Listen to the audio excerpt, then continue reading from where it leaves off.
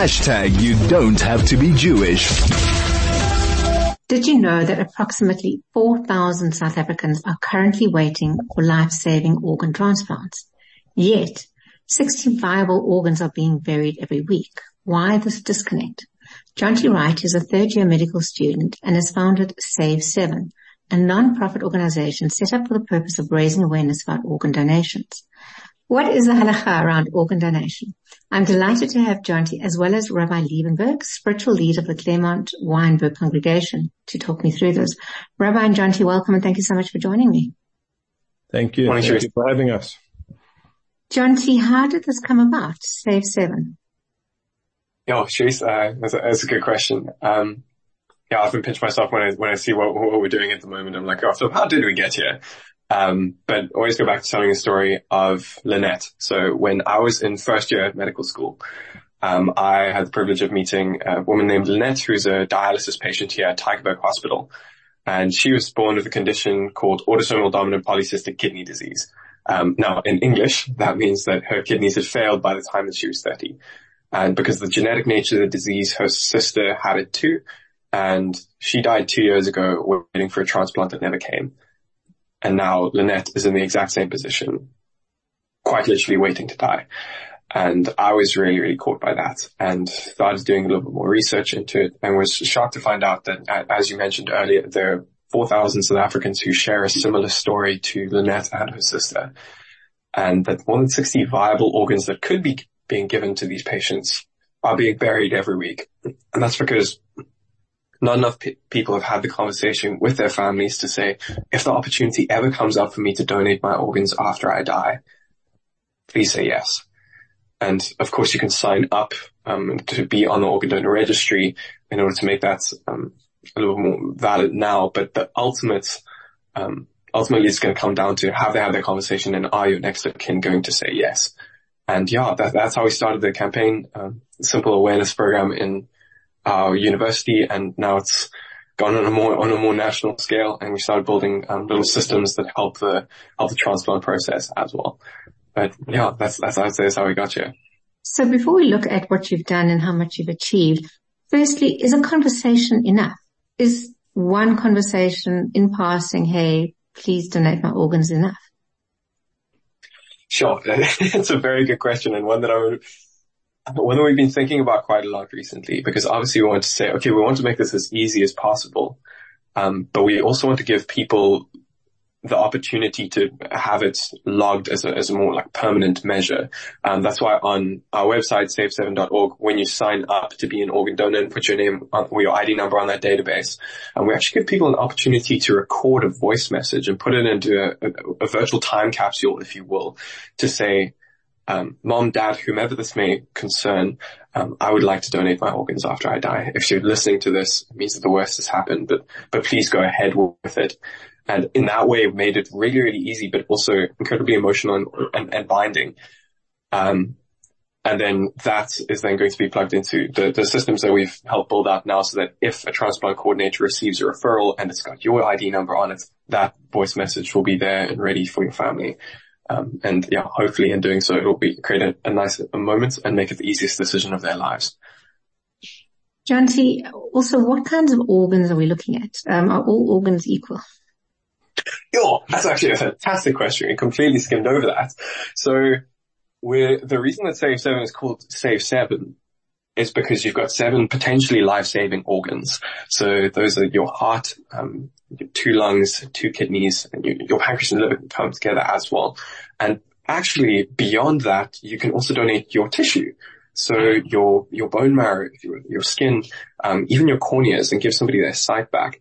And in doing so, you don't just save 7 lives, you can help another 52 or so. We chose Save 7 because Help 52 didn't really have the same ring to it. But as to your question, are all organs created equal?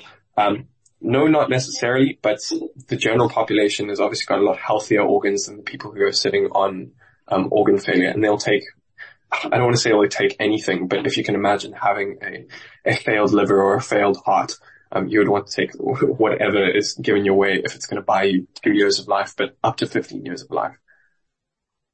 Absolutely fascinating. So Roma, let's bring you in.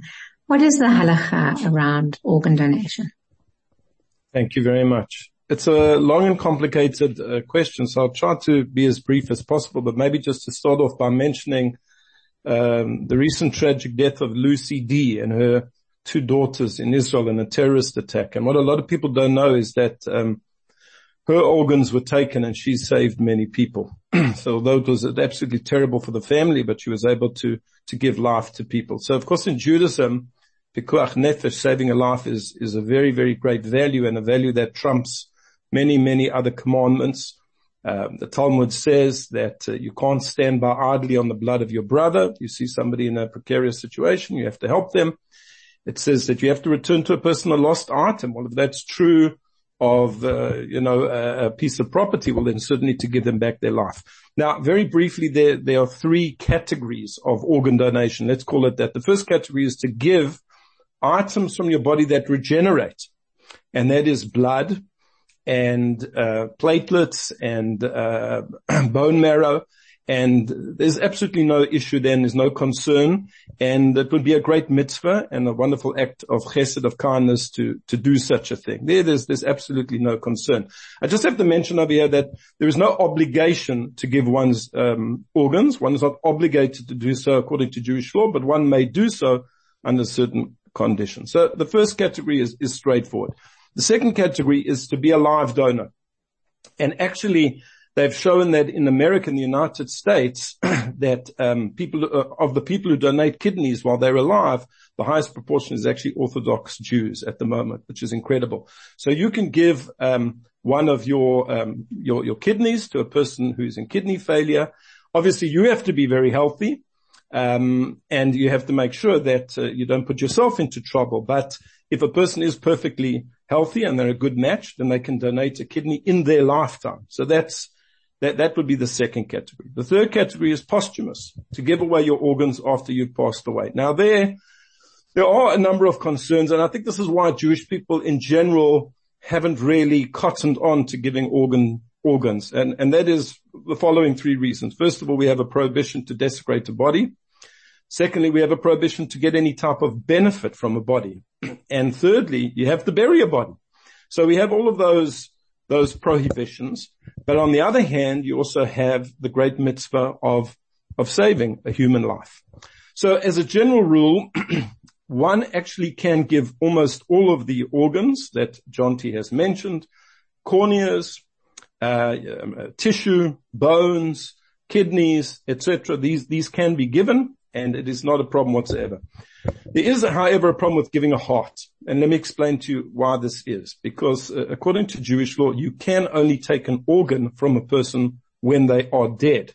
Obviously, you cannot take it. What I mean by that is, other than giving the kidney, if somebody is gravely ill and you know they're going to die and you take an organ from them, you are bringing about their death. They're going to die soon. And of course, that's very serious. Now, when it comes to a heart, and Jonty is a medical person, so he would know better, but when it comes to a heart by and large cannot be taken from a dead body. It has to it has to still be oxygenated, and therefore a heart is taken once the brain is dead, but there's still respiratory function. So for example, the patient is being kept alive on a ventilator. And there's a question in Jewish law and halakha: is brain stem death considered to be death, or do we have to wait until the person has completed, is not breathing anymore? This is a complicated area, and most of the halachic authorities say that you cannot take the heart while the person is still breathing, even if their brain is dead. But there is an opinion, and it is a minority opinion, that you can take the heart even if the person is brain dead. And in fact, this is the ruling of the rabbinate, the chief rabbinate in Israel. And I think that's what happened with Lucy D, that she was brain dead, but she was on a respirator and they took her heart.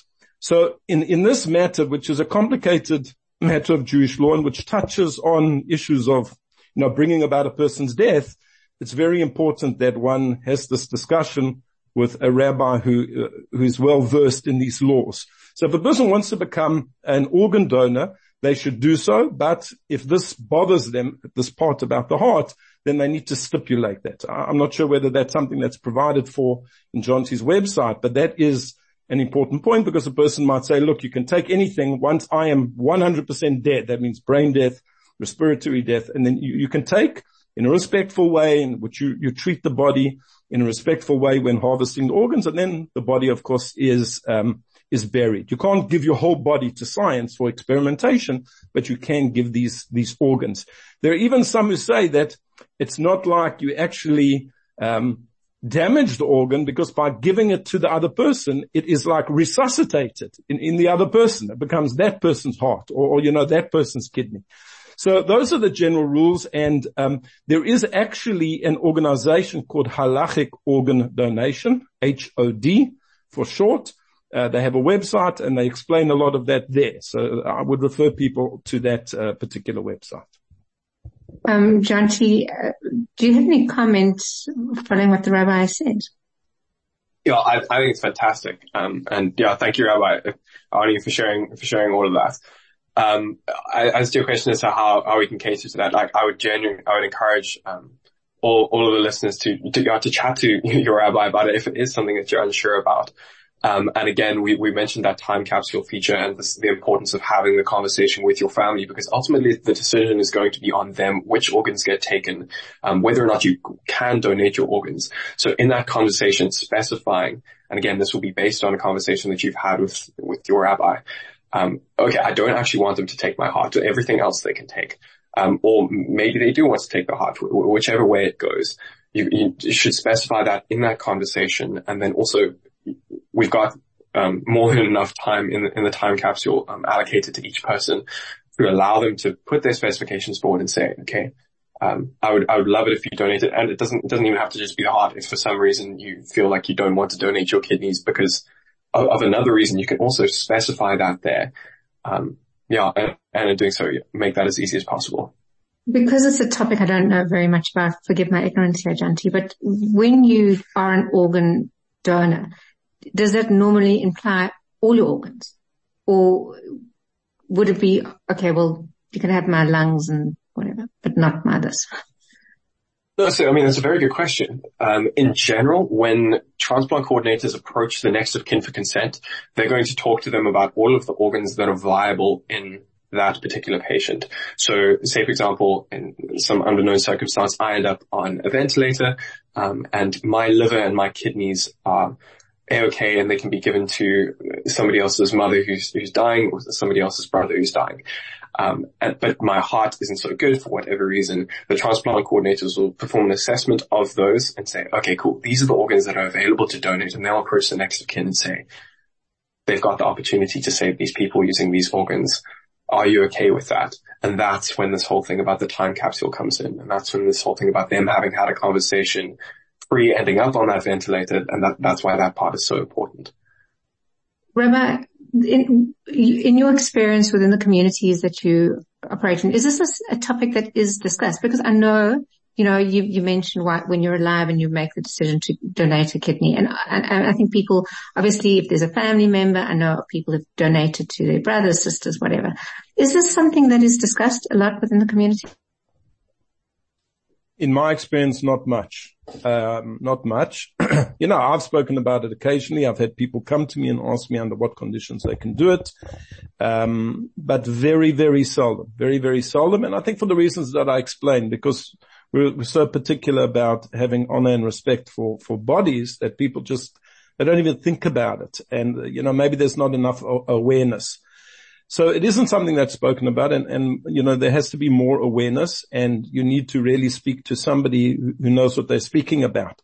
Jonty was speaking about giving consent, etc. So one point is very important, is that the patient, the donor needs to give the consent. They can't take organs from a person if they never consented in their lifetime. As a general rule, there may be some exceptions.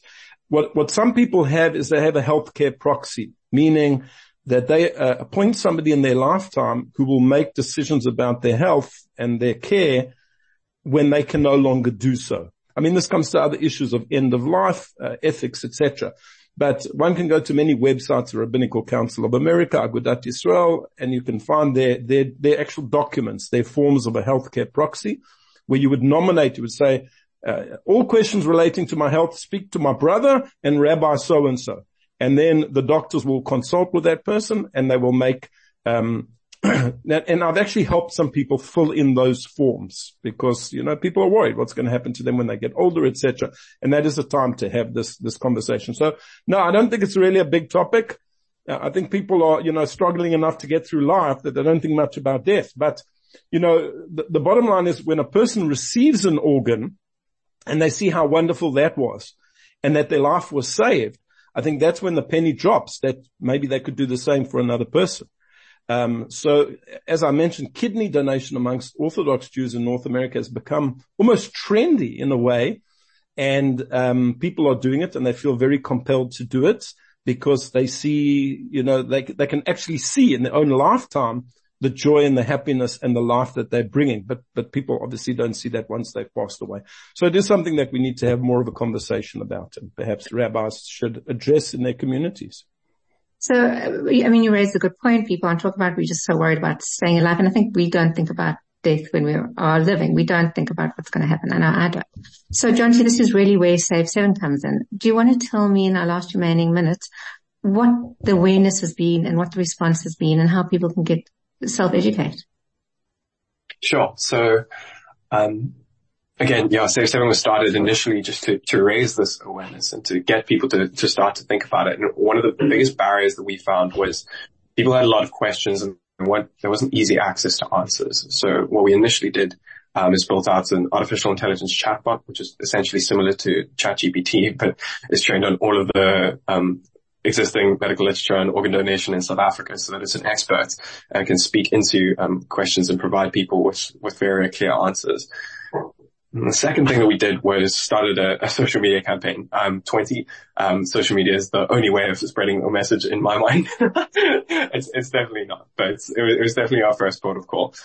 And started creating an incentivized campaign. So saying, okay, cool. If you spread information about organ donation on social media, we'll incentivize you for that. You can get a free coffee for Vida or, a take-a-lot voucher. And in doing so, help exponentially, propagate this life-saving information. And initially our target has been other students, medical students at other universities, now non-medical students at universities. But gradually as it gained traction, it's grown a lot more, which I'm thrilled to see. But again, like Rabbi was saying, there are always more conversations to have. There's always more awareness that could be raised. I'm very, very happy with our progress so far, but we definitely don't plan on stopping anytime soon. And I commend you as the youth for taking this further because, if we're struggling with these conversations, I imagine for youth it's even more difficult to contemplate. And the website for the halachic organ donation is www.hods.org. Thank you, Rabbi. So thank you actually to both of you. That was a fascinating discussion. I've learned a lot. That was Rabbi Liebenberg, a spiritual leader of the Claremont Weinberg congregation, and Jonty Wright, a third-year, 20-year-old student, medical student at Stellenbosch University and the founder of Save 7.